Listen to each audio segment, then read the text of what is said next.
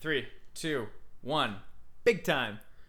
Tom, you know how I start these podcasts with like a sort of leading question that has to do with the episode that I do? It bothers me. It feels like I'm being interrogated by the cops. You're not a cop, are you, Eric? I'm not, but the question that I have to ask you today is, you're not a Nazi, are you, Tom?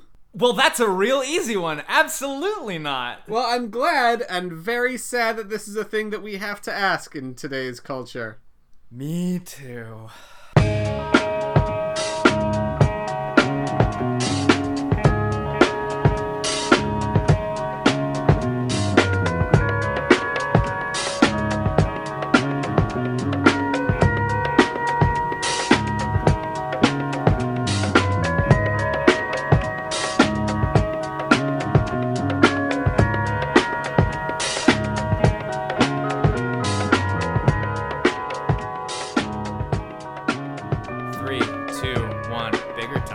Welcome to Big Time Whoopsies, a podcast about incompetence on a grand scale. My name is Eric McAdams, and each week I tell a guest, and you, the listener, a story from history involving massive incompetence.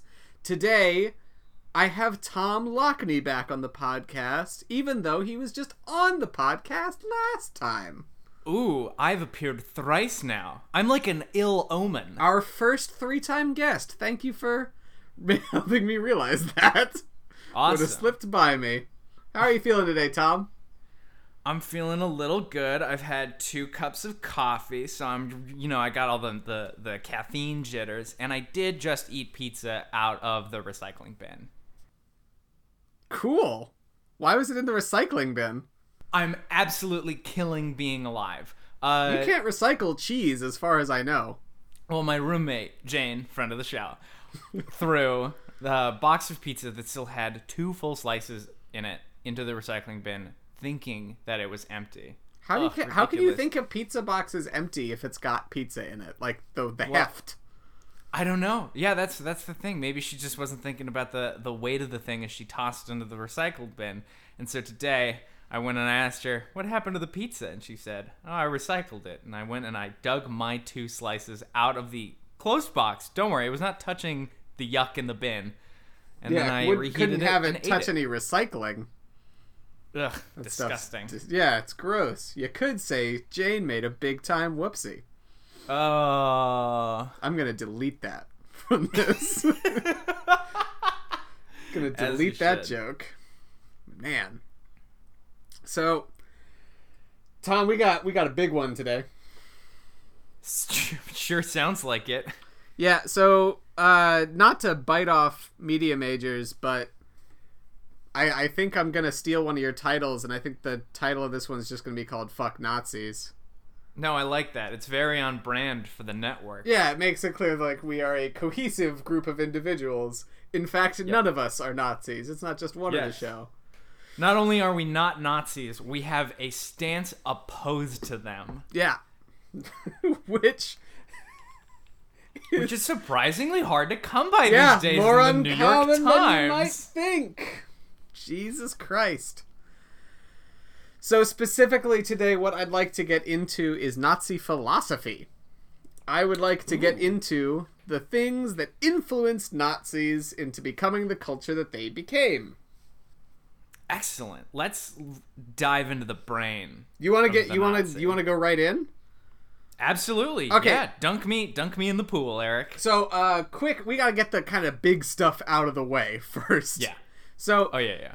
Nazism is based on scientific racism and eugenics. I should not have to explain to you why this is not a good idea, or why it's a bad idea, or why it's an evil idea. I'm not going to be doing a whole debunking of scientific racism, because essentially its premise is that some races are intrinsically superior, i.e. more intelligent than others, and that is clinically false in every possible measure.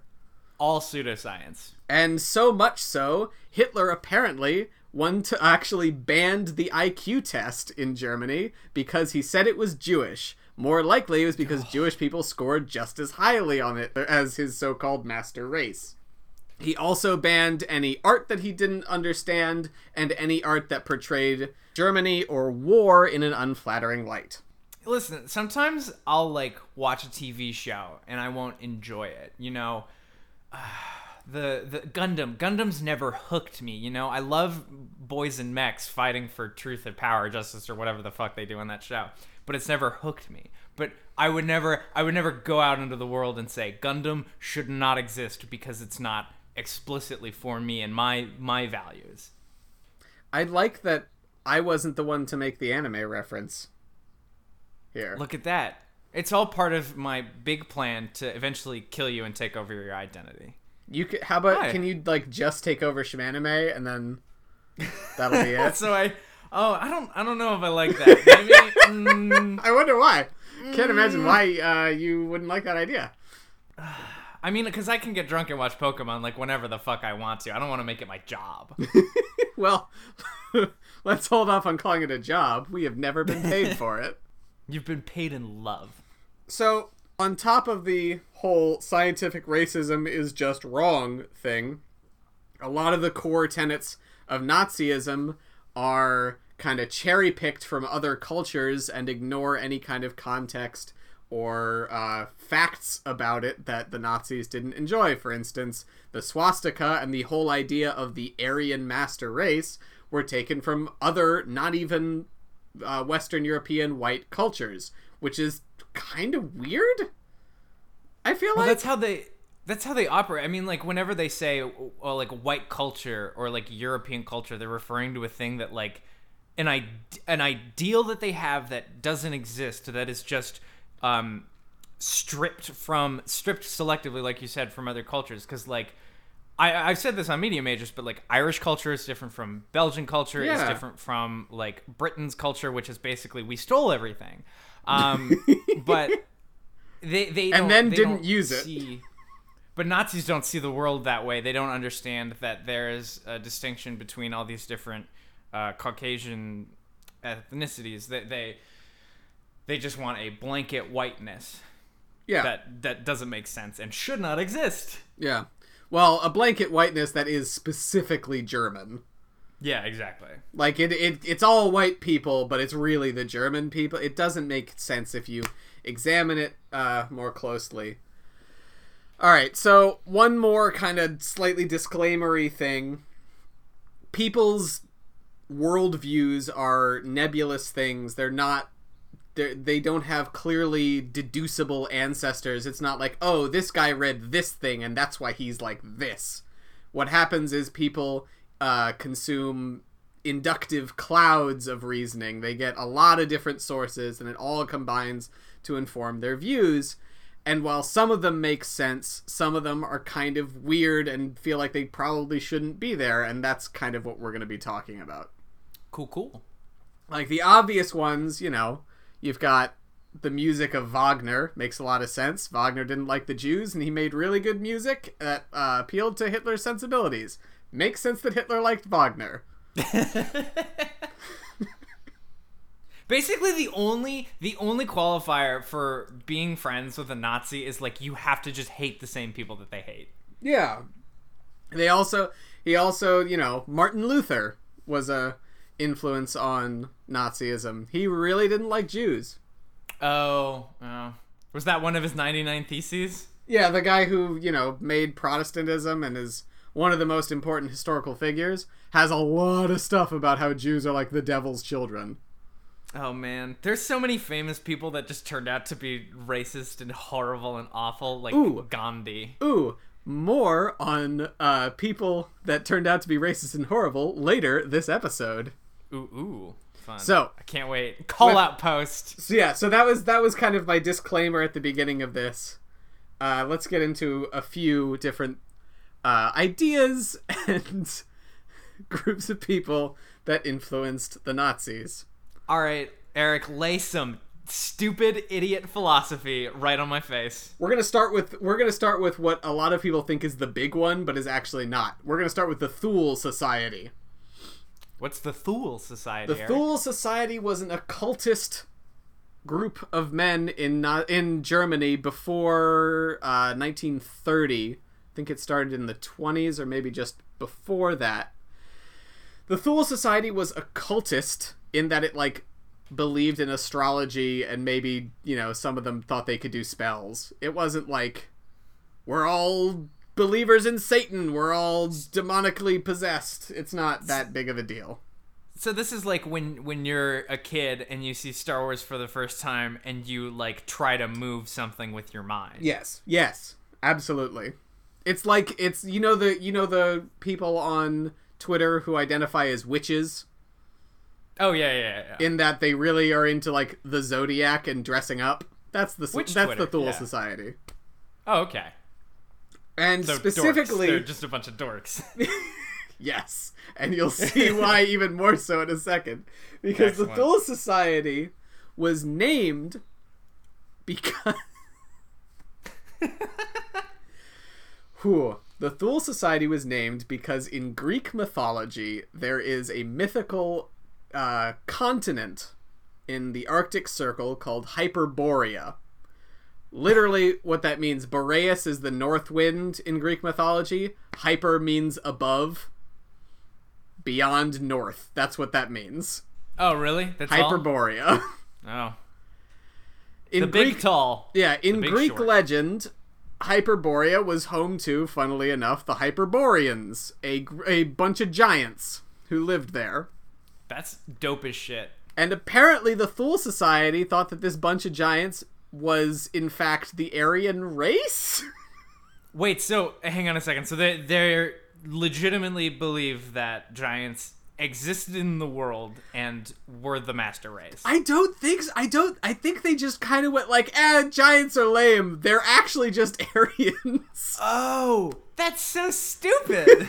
And sorry, Thule... I'm sorry, everybody. I feel like I should apologize ahead of time because I feel like a lot of my reactions this episode are going to be that's the dumbest fucking thing I've heard in my life. Thule was supposed to be the capital of Hyperborea. That's where they got their name. What a bunch of fucking nerd ass Lord of the Rings bullshit. Oh, you know, I can move shit with my mind because I'm the whitest person in the world, and that makes me strong and powerful. I'm a large adult son. I move things with my mind, and I'm named after a fictional city from Greek mythology called Thule. Guardians of Cthulhu. Ugh. That was a good reference to an owl movie directed by Zack Snyder that nobody saw. I saw part of it and then snuck into Disturbia, a PG-13 movie that I was allowed to see because I was 13, but had to wait because my parents didn't want me to see it.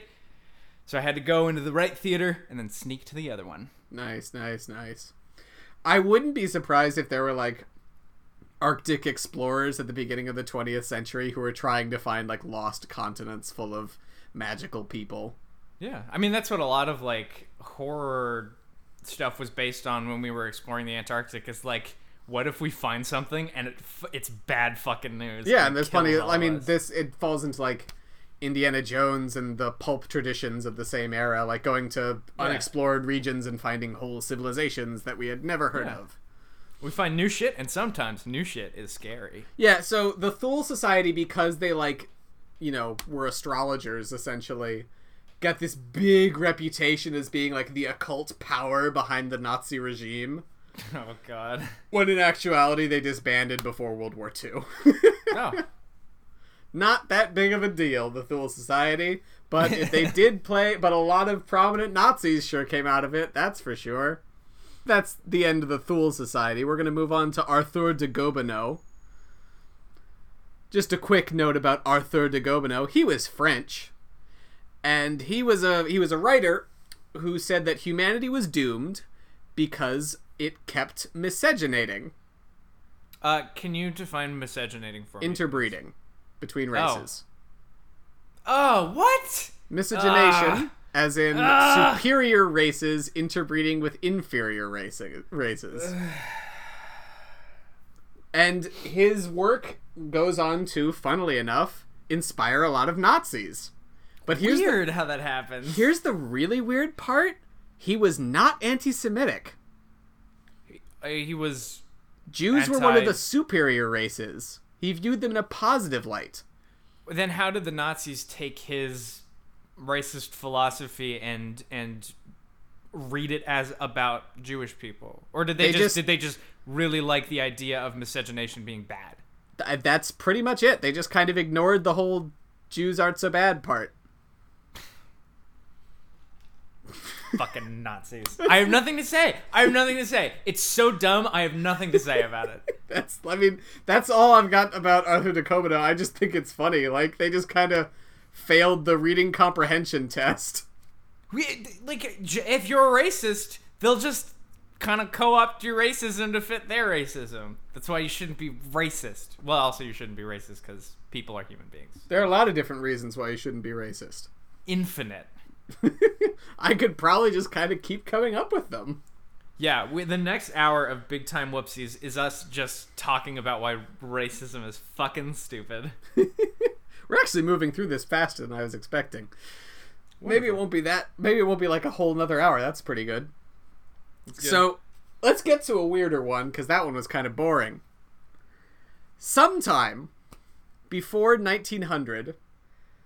a man named Hans Horbiger That's a fun name! Had a vision. Oh, did he now? Ooh, and pray tell me, Eric, what did Mr. Horbinger see? A harbinger, really? Well, he was looking... A harbinger. When he had... Harbinger? Tom, you need to kind of get your jokes in and then let me talk here. Sorry. You can't just keep doing them. So, when he had his vision, Hans was looking at the moon. Guess what the vision revealed to him about the moon? Moon is just a giant titty. God's titty, they call it. The vision that Hans Horbiger had was that the moon was so shiny because it was made of ice. I mean, space is cold. Do we know that space was cold back then? Sort of. Okay.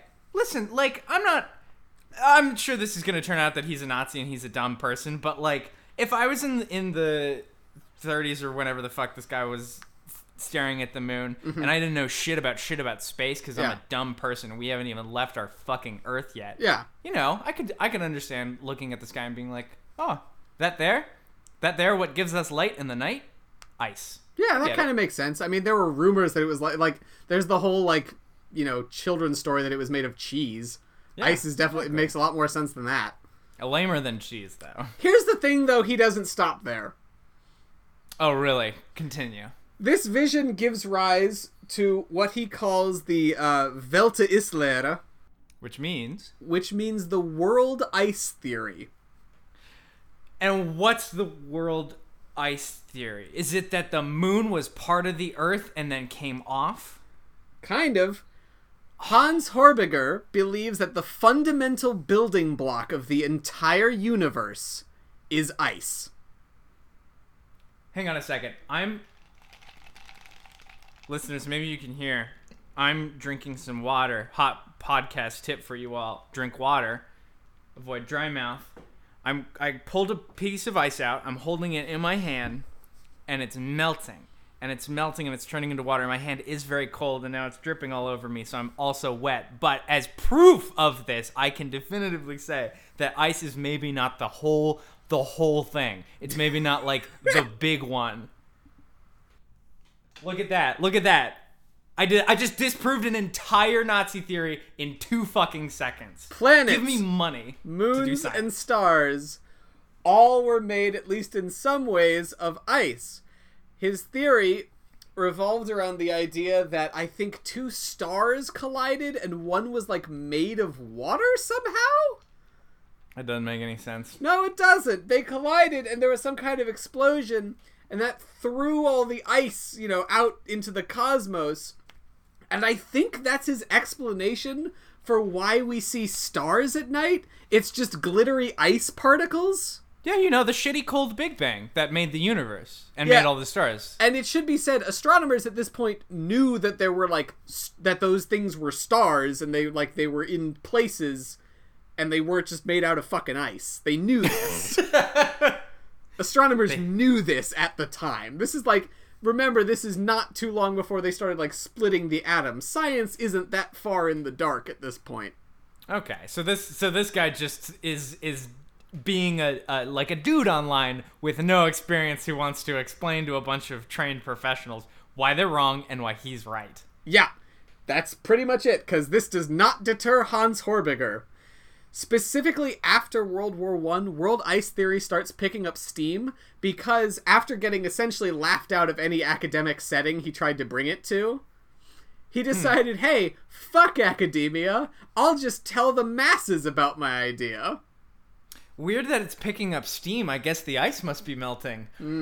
But So he starts essentially having lectures in the crowd on the street. Oh. No, because he avoids academia. Oh, he okay. specifically tries to indoctrinate people who don't know shit about astronomy. Hey, you kid. You want to know something about the world? It was all fucking ice. You see that? I'm gonna throw ice at you. That's the world I'm throwing at you. Moon By my book. made out of ice. There used to be other moons, but they got absorbed into the Earth. That's how ice works, buddy. Oh, me? I've never taken a science class in my life. I'm still throwing ice at you. Yep. Why are you running away? I'm so alone. This would all be well and good, except then a man named Houston Stewart Chamberlain finds out about it. And early on, he is a big fan of world ice theory. Houston Stewart Chamberlain was a man who was born in Britain and was raised partially in France. He was also a Nazi. Okay, there it is. Houston Stewart Chamberlain was a sickly kid, and at first he really liked France. He talked in French all the time rather than English, even though he knew both the languages. Mm-hmm. And then he heard Wagner's music and said, hey, fuck France and Britain, I'm German now. Ah, I see. You know how you can just change your nationality? Yep, pretty much. He liked Wagner's music so much that he married Wagner's daughter. Whoa! That's so weird! Yeah. David, yeah. Mr. Bowie, I'm a huge fan. Does David Bowie have kids? Yes, he definitely does. Hi, Janelle Bowie. You wanna, hey, you wanna get out of here? What about Vegas? It's like a 3-hour drive. You want to talk about We your can make this dad's happen. music? Wanna I know a talk lot about your dad's music. I don't want to talk about your dad's music. I want to talk about your dad's dick in Labyrinth. What was up with that? Yeah, actually, I will talk about this tangent because I think there are 2 movies made by the Jim Henson Company around that time, and there are 2 kinds of kids who saw them. There are the kids who saw Labyrinth and the kids who saw The Dark Crystal. The kids who saw Labyrinth got real horny, and the kids who saw The Dark Crystal became huge nerds. Guess which one I saw? You saw The Dark Crystal. You're damn right I saw The Dark Crystal. Loved that movie. Here's a fun fact about this guest. I've seen half of The Dark Crystal and half of Labyrinth. A couple times each. Don't know why I've never seen the full movies. Which is why I'm an extremely horny nerd, ergo, the least appealing type of person on the planet Earth. I have seen all of both of them, but I didn't see Labyrinth when I was a kid. And honestly, I'm kind of happy about it, because if I'd seen Labyrinth as a kid, David Bowie's bulge would have had a place in my psyche. Oh yeah, no, David Bowie gets top billing. His dick gets second. Yeah, I don't think it would have bothered me particularly, but it would have been there. And I'm just kind of happy it wasn't when I was a kid, like a child. I was really skeptical when they cast Danny DeVito to play David Bowie's dick, but I think he does a really good job.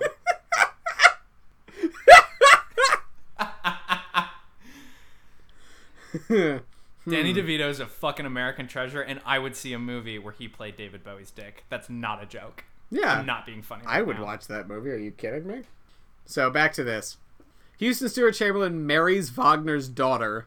He joins the Bayreuth Circle, which is essentially just a group of writers who like Wagner's music. Like, that's it. People made like groups for anything in these days, man.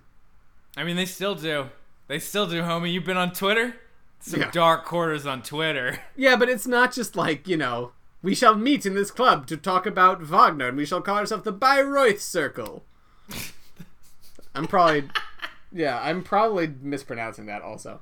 Oh, man. They're so bad at naming things. Chamberlain was an early fan of world ice theory, and he helped popularize it in Nazi Germany. Chamberlain also wrote one of the defining texts of Nazi Germany, detailing how some races were good and other ones were bad.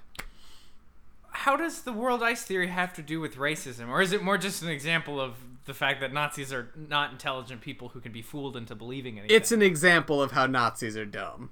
Okay, cool. Well, that also is super excellent. According to some sources online, Nazis liked world ice theory so much that Adolf Hitler made it the official cosmology of the Third Reich. Oh my god. Yeah. Take this with a bit of a grain of salt. I couldn't find too many scholarly sources for this, just a lot of Wikipedia and internet stuff. Cool. With that, how some Nazis believed that the universe was made primarily out of ice and that stars weren't stars, they were just ice. We're going to take a break and hear an ad from another show on the Major Cast Network. I'm Tom Lockney. And I'm Liam Sr. I really like video games and internet culture. And I like movies and TV. And every week we research a true story from our preferred mediums and tell it to the other person. It's super fun and it's great. And even when it gets a little intense, we find the laughs in it, damn it. Lots of learning, lots of laughter, sometimes bummers, but lots of friendship. Media Majors. Every Monday on the Major Cast Network. 3, 2, 1. Small whoopsie. Little whoopsie. Little whoopsie. No, it's still big, because now we get to talk about Friedrich Nietzsche. All right. Dig in, Eric. I'm not a huge Nietzsche fan. Knew a lot of people in college who quoted Nietzsche a lot, and a lot of people whose world beliefs and philosophy was influenced by Nietzsche. So I'm not exactly the hugest fan of Friedrich. Friedrich Nietzsche wasn't actually that bad a dude. I mean, he's got some pretty cool stuff, actually. He was born in 1844. He was originally a philologist, which I think is just a fancy word for literature majors who wanted to read the things in the original Latin. Oh, that's disappointing. A philologist sounds like somebody who sings that fa la la la la la la la Christmas song over and over again. I don't think he was much of a singer. He doesn't look like it anyway. I don't think there's any photo where Friedrich Nietzsche looks like a normal human being. He's got a broom in place of where a mustache should be, and he constantly looks like someone just told him that his favorite movie sucks. Hang on, I'm Googling a picture of Frederick so we can just properly drag this boy. Rake him over the fucking coals. Hit him. Light this motherfucker up. Friedrich, you're about to get slammed. All right, well, his mustache is begging for me to grab onto it and rip it off. There's so much. It's so loose. It looks a lot like steel wool. He's got a very intense eyes, probably from all the cocaine. Actually, it was all the opium, funnily enough. So this guy, oh man. He became a philosopher, specifically a writer. But what's interesting about Nietzsche is that he got so influential despite never really putting forward a specific central worldview. Most of his writing is devoted to tearing down ideas that other people put forward. He would write in this kind of pithy, almost proverbial style, where he would just kind of shoot out interesting thoughts about how, why something was bullshit, which makes him pretty fun to read, to be honest. It's like a written podcast. He talks about popular ideas and cultural events and gives his own hot take on them. Yeah, pretty much. Guess who he was friends with? Hitler. Richard Wagner. Wagner. Yeah, him again. However, after being friends with Wagner and maybe trying to seduce Wagner's wife, it's unclear. Nice. Not successfully. There are some people who say that He never married or anything, so there are people who are like, he was secretly gay. That's the only explanation. You have to have a special kind of like hate and confidence in you to try to seduce your friend's wife. Oh, well, Wagner, Jesus Christ. He had some confidence then because he fathered children with another man's wife. Oh my god. The daughter that Houston Stewart Chamberlain married, her last name isn't Wagner because Wagner fucked the guy's wife, had the daughter while they were still married. Ugh. Dudes are fucking awful. Yeah. Always been awful. They're awful now, and they need to stop being awful. I don't like them. Like, dudes, I'm sexually attracted to dudes, like, and they make it so hard to like them. It's impossible. Oh, wait. Oh, we've had a conversation, like, fun, flirty conversation for, like, 5 minutes, and you already talked about how much you do not like women. Fantastic. Yeah. Mm-hmm. So he was friends with Wagner, but he severed ties with Wagner because he couldn't deal with Wagner's pessimism or his anti-Semitism. That's right. Okay. Nietzsche was not an anti-Semite and actually frequently spoke out against it.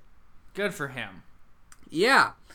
In a lot of his writings, especially to his sister Elizabeth, more on her in a second, he talked about how anti-Semites were taking over Germany and how they wouldn't poison his work. He also kind of went crazy near the end of his life. He, in 1899, he had some kind of mental breakdown and died later that year. Some people say he had, like, tertiary stage syphilis. Some people say he had other things. He dies at the age of 54, which is relatively young, not that young, and he spends a lot of his last 10 years addicted to opium because of pain and other physical maladies. And because it's a whole bunch of fun to do. Big Time Whoopsies does not endorse the use of opiates, opioids, or just opium. Neither do I. They're bad for you. Yeah, don't do them, guys. Listen, don't do as I do, not as I say. Yeah. Don't get addicted to opium, but do joke about how fucking awesome opium is. Yeah, well, he certainly liked it. He took a lot of it. Had some kind of mental breakdown about 10 years before his death, and his sister became his caretaker. His sister, he had had a difficult relationship with his sister, primarily because she really didn't get his philosophy. He would write stuff and she would kind of go like, well, this is fucking nonsense. That's kind of like what I have going on with my brother, where he's like, oh yeah, like you do a podcast, but like I don't get why you talk about the things you're talking about, and I think it's stupid. My brother and I love each other very much. Uh-huh. So she could not reconcile his philosophies, which were essentially, you know, here's why this philosophy kind of sucks. She could not reconcile that with her own worldview. So much so that she actually hired someone to tutor her, who gave up because he said she was unteachable. Oh, which, man. like, probably not true, but whatever. Like, anyone's teachable. It's not that hard. Yeah. Well, then that's real love there, to take care of your brother whose philosophy actively bothers you because you can't understand it. Well, let's see if you think the next part is real love. Elizabeth Forster Wallace. Elizabeth Forster. Holy shit! David Foster Wallace had a sister. She went back in time and is Friedrich Nietzsche's sister. Yeah, Elizabeth Forster Nietzsche became Friedrich Nietzsche's caretaker. And partially because she had been married to a racist anti-Semite before that guy died. Once Friedrich Nietzsche died, she became the sole caretaker of his work and changed a lot of his writings to fit her worldview. Oh, I think I might have actually heard about this. Yeah. You probably heard about it from me, to be honest. Yeah, that's almost certainly true. Yeah. Nietzsche's writing was never particularly pro-Christian and was never anti-Semitic. It did mention an Übermensch. That's part of where, you know, the God-man idea came from in Nazism. But the Übermensch was a more complicated idea than just, like, is a better race than other people. Elizabeth Forster Nietzsche, rewrites a lot of his final works so that they include stuff that's very Christian, that suits that kind of conservative thing, is pretty anti-Semitic, and those are the versions that get circulated through prominent Nazi members, specifically Adolf Hitler. Adolf Hitler becomes such a huge fan of Friedrich Nietzsche and such good friends with Elizabeth Forster Nietzsche that he actually goes to her funeral in 1935. Wow. Man, that fucking sucks, though, to have your entire life's work completely changed like that. And that's why Nietzsche is associated with Nazism to this day. That would be like if after you died, your sister went through every episode of Big Time Whoopsie and then, like, spliced in you saying the N-word, like, a whole bunch. That's very similar. Which Lily would never do. Yeah, because no. she's not a Nazi and great. Yeah, I would trust her with my creative work after I died. If anything, she would edit in fart noises into Big Time Whoopsies and blame it all on you. Yeah, no, yeah. And that would be okay. I'd be fine with that being my legacy. That would be so awesome. Yeah. Can you imagine fucking your whole creative work gets changed and then given to Nazis and they adopt it? Well, I mean, like, I get this is kind of the theme of this episode, but that's totally what they do, is they have no original ideas. They take something that exists and then they kind of selectively strip mine it. Yeah, they just bastardize it. And then add in a whole bunch of slurs into it. Yeah. Like, it's all so stupid. Alright, so we got one more part of Nazi philosophy that I want to talk to you about. Alright, and what's that, Eric? Well, you know what was a big influence on Adolf Hitler and a lot of other Nazis? If I remember the last Big Time Whoopsies I was on, it was failing out of art school. Well, it was and also the United States of America. Oh, yeah. We sure were. America wasn't that anti-Nazi before the Nazis, covered the whole earth in war. Yeah, we super were not anti-Nazi. Here's a short example.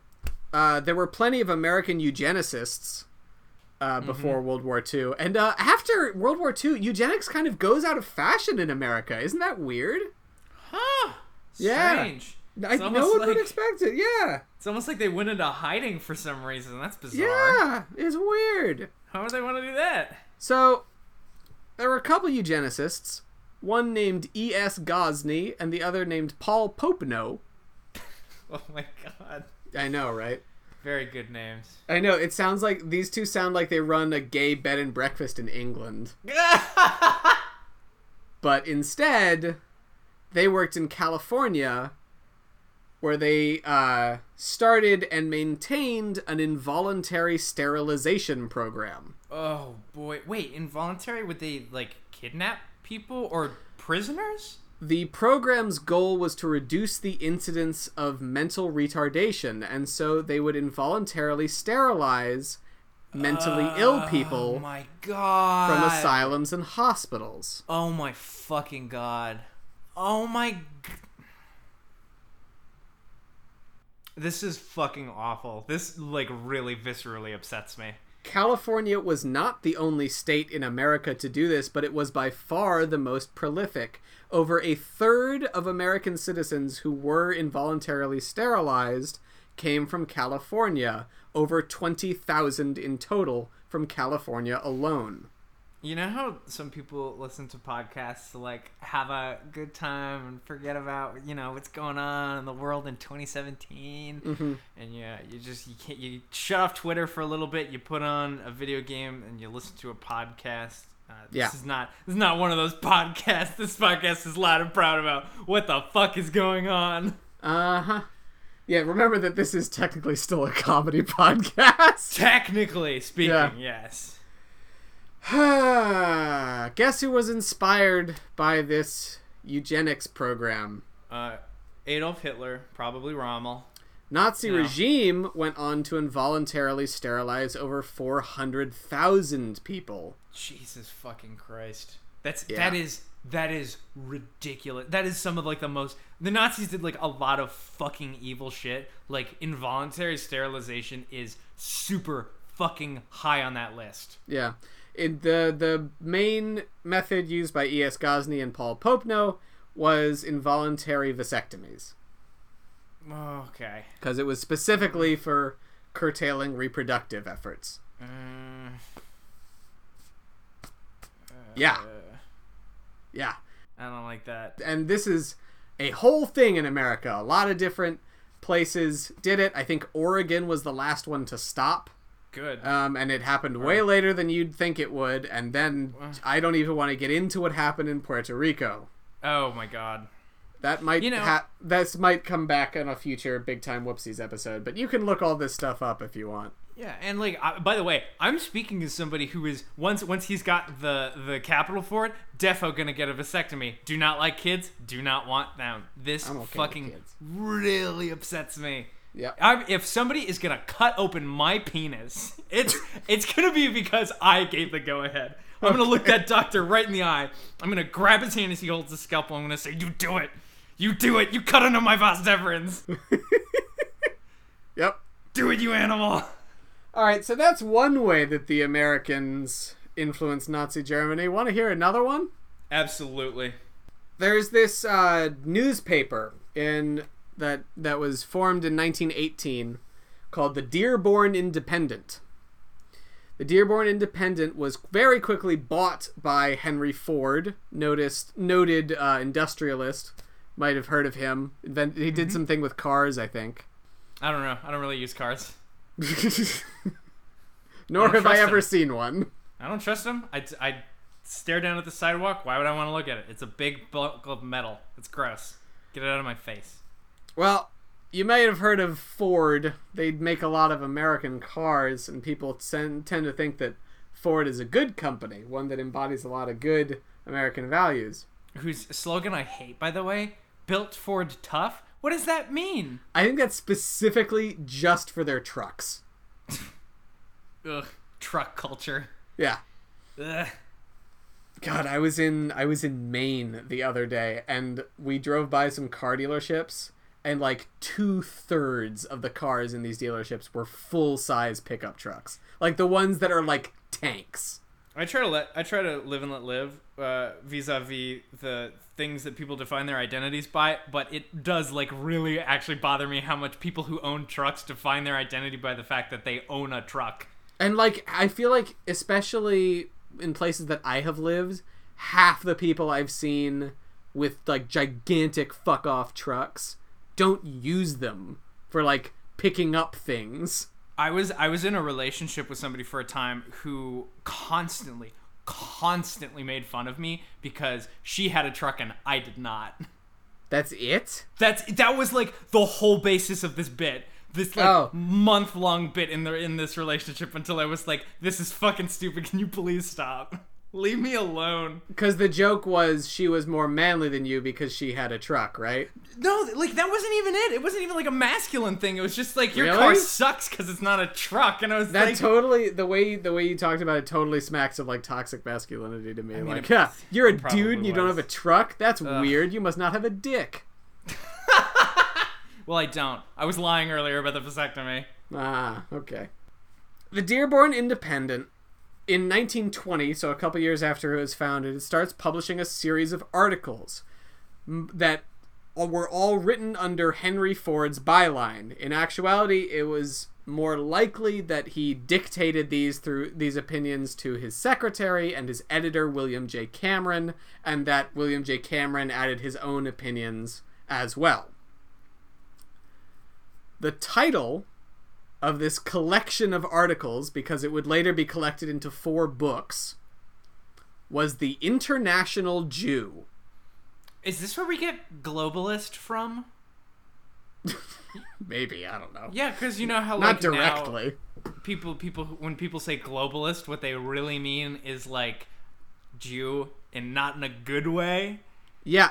So The International Jew was about how Jewish bankers controlled the world's gold supply, specifically how they controlled the United States gold supply, and how they caused World War I to enrich themselves. That doesn't make any fucking sense. It goes on to talk about how Jewish bankers' influence was everywhere, and that German Jewish bankers specifically were the blame here. What? How? Like, what exactly did they do to engineer the Great War? I did not read this whole 4-book series about how Jews don't blame control you, the world. homie. I'm sorry. It's alright. Like, You get one per episode. it's mostly like, that's it. Like, they just do. Don't worry Okay. about it. And Ford was known for kind of blaming everything that bad that happened in his life on Jewish people. This series of articles eventually caused an uproar in America, like years later. Libel suits, civil lawsuits, and a concerted effort from the Anti-Defamation League caused Ford to shut down the Independent and recant publicly his anti-Semitic views. A lot of newspaper coverage, by the way, was mostly about how Ford was shocked at the content of these articles, and he had no idea that it was so anti-Semitic. Or else he would have shut it down years ago, when, like, everyone close to him was like, yeah, he knew exactly what was going into those fucking articles. That'd be like saying, like, Rupert Murdoch doesn't know what Fox News is. Like, fuck Yeah. off. Yeah, exactly. But despite the fact that he publicly recanted, despite the fact that he shut down the Dearborn Independent, the damage had already been done. This 4-volume collection that I talked about was actually specifically the German republishing of the work, and the full title was The International Jew, The World's Foremost Problem. And you want to know something really interesting? Oh, do I? In Adolf Hitler's book Mein Kampf, there is exactly one American that he praises. Henry Ford. It's fucking Henry Ford. Fuck. He would later remove that in later editions of Mein Kampf. Ah. Because, you know, Americans weren't their friends anymore. Oh boy. So those are the Nazi influences that I wanted to highlight for this episode of Big Time Whoopsies.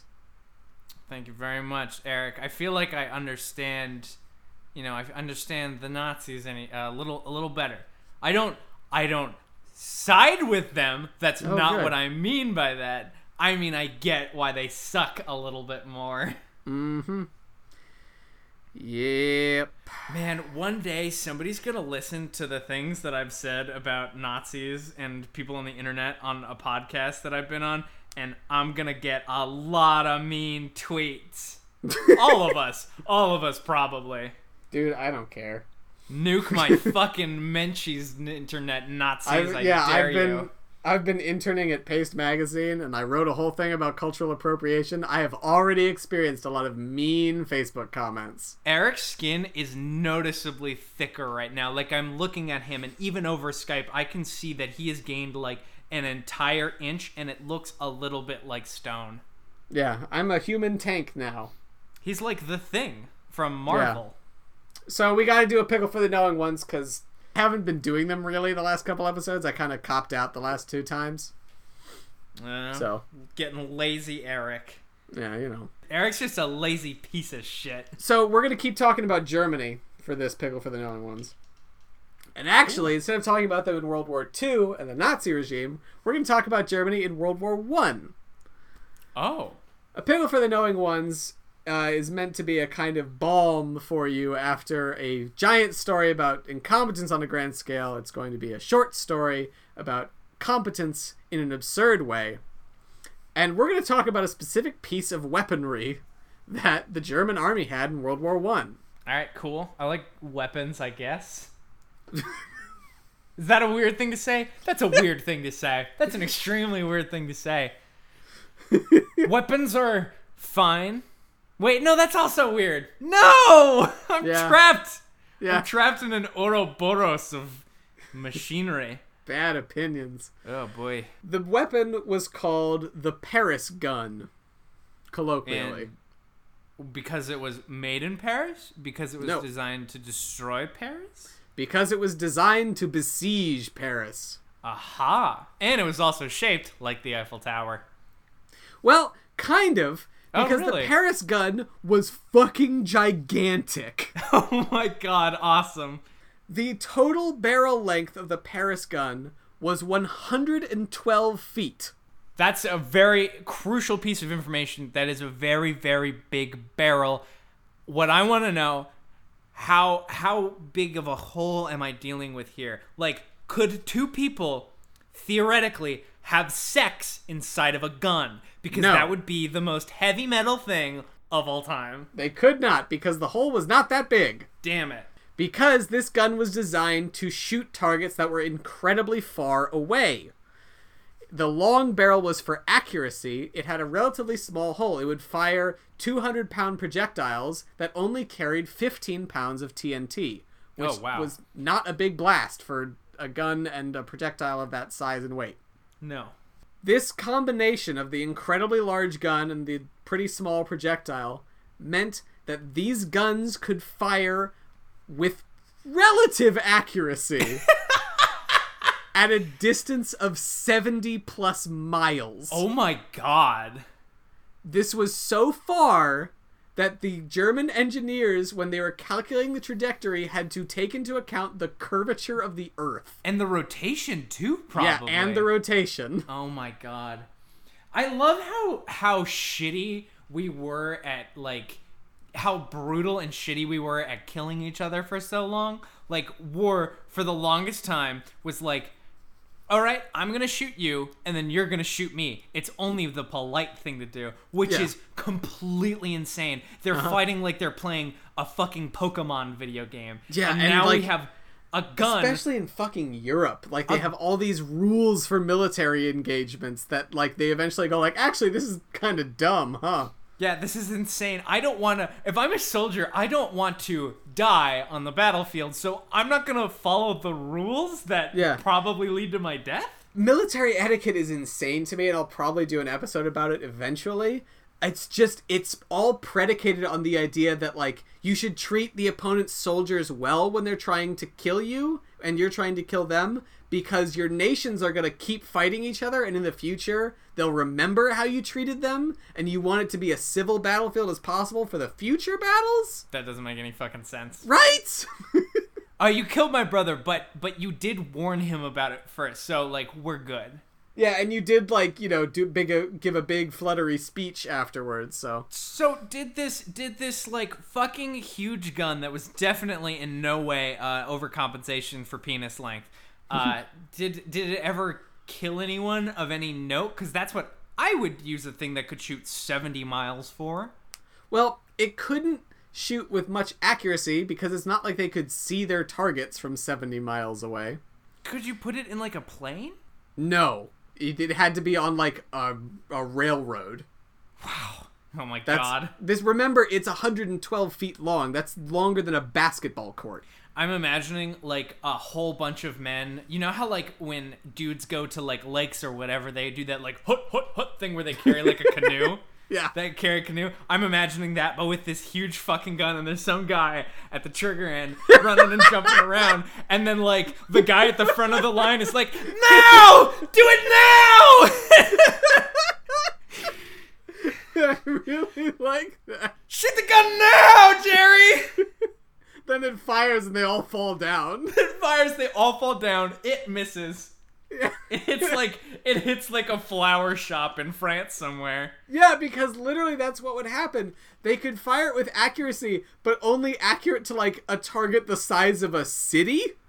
Oh my god. So So it was just like a tool of random bombardment. pretty much. So it was less like a tool of mass destruction, or like I think it wounded less than 1,000 people, and they could fire it 20 times a day. Like, it wasn't doing that much damage for, like, a siege weapon. However, because they're so far away, the bullets went so high, first of all, that they entered the stratosphere. That's fucking dope as shit. 25 miles into the air, these bullets went. And actually, that makes them the first man-made objects to go into the stratosphere. There is a kind of sick poetry to that. That the first thing first objects that we sent to the stratosphere were articles of war. Yep. Objects of war. God, human beings are Weapons. so fucking stupid. Yep. So it went so high that when they hit Paris, because that's what they were used on, that's why it's called the Paris gun, They hit Paris after being fired from a gun 75 miles away. Paris thought that they were getting bombarded by high-altitude zeppelins. Oh, wow. Because they couldn't hear any planes. These pretty... bullets just came out of fucking nowhere. Oh my god. And this is partially by design. Germans wanted this to be like a psychological weapon to kind of make you feel like their attacks could come at any time with no warning at all. I mean, that works. Like that's basically like a proto Blitzkrieg thing, which was just we'll just get our planes and we'll blow. It doesn't matter what we blow up. We'll blow something up and it will ruin people's days and lives. Yep.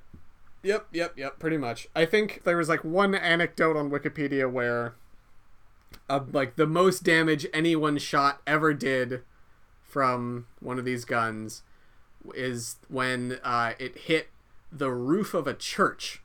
And it caused the church to fall on the congregation, killing like 90 people. Are there any of these still around in like a museum or something? I don't know. That's a good question. Because you could make a sick human cannonball out of one of those things. I don't think you'd fit again. You could make the barrel a little wider. I'd still, like, it would have to be way wider. There were, I think, other guns that the German army used in World War I that might have fit a human. There's Big Bertha. Big Bertha. What a good name for a gun. Yeah, it was like a super big howitzer. Just a gigantic fucking thing. It looks like a chimney. Oh my god. Yeah. Well, excellent. That's it. That's it for the Paris gun. A horrible weapon, but one that was insane and weird. That's just from like an engineering standpoint, that is like a very interesting thing that existed. Mm-hmm. I think it's fascinating, and it's like the amount, like, they had to calculate their aim in concordance with the curvature and rotation of the Earth. Oh my god, that's like that fucking Mark Wahlberg movie Shooter. And it's also they could like blow up one cafe. You know what I mean? Like, it's the most bullshit, stupid, evil reason, and yet it's like, yes, we will devote like thousands of hours of resources to this project. God, Ridiculous. World War I was weird as shit. Yeah, sure was. All right, that's it. Thanks for being on my podcast, Tom. You're welcome, Eric. I had a lot of fun. I like to react to history. I like to tell Nazis that I think that they are stupid, bad people. And you know what? I like hanging out. I like spending time with my bud, Eric. Ah, go on. Tom, do you have anything you want to plug? I know you did it like last episode, but still. I was on the last episode. I'm on the Media Majors podcast. I write about video games. You can check out my writing at nakedcriticism.com. There's a wide range of just general game criticism on there. That's, I think, all I have to plug. Follow me on Twitter at Thomas Loughney, Loughney. Yeah, do that. I am at Audaciously Yours on Twitter. You can find my personal website, nocharacterissafe.com, which I actually updated for the first time in a long time. Oh, wow. Yeah, I put a really short nonfiction thing from college on there because I didn't have anything else new to put on there. I'll check it out. On top of that, I also do the Schmanime podcast, also on the Major Cast Network. And now you can go to pastemagazine.com and search Eric McAdams to find a list of things that I wrote for them. It's mostly pretty boring news articles, but there's some stuff that I get to have fun with, so you should still check it out if you want. It's pretty great. Eric is very good at being pithy in his news articles about, like, Floyd Mayweather and Conor McGregor. You described them as a domestic abuser and a racist in the news article. It was very good. Thank you. I appreciate that. The politics editor clearly likes how leftist and mean I am. Clearly enjoys it. Ugh. And right. Yeah. Well, everybody, thank you so much for listening to another episode of Big Time Whoopsies. I've been your host, Eric McAdams. And I've been the guest, Tom Loughney. And catch me in another 2 weeks for another episode of Big Time Whoopsies. It'll be real good, probably. Thanks for listening to the Major Casts Network. Stay fun, stay nasty, and stay major.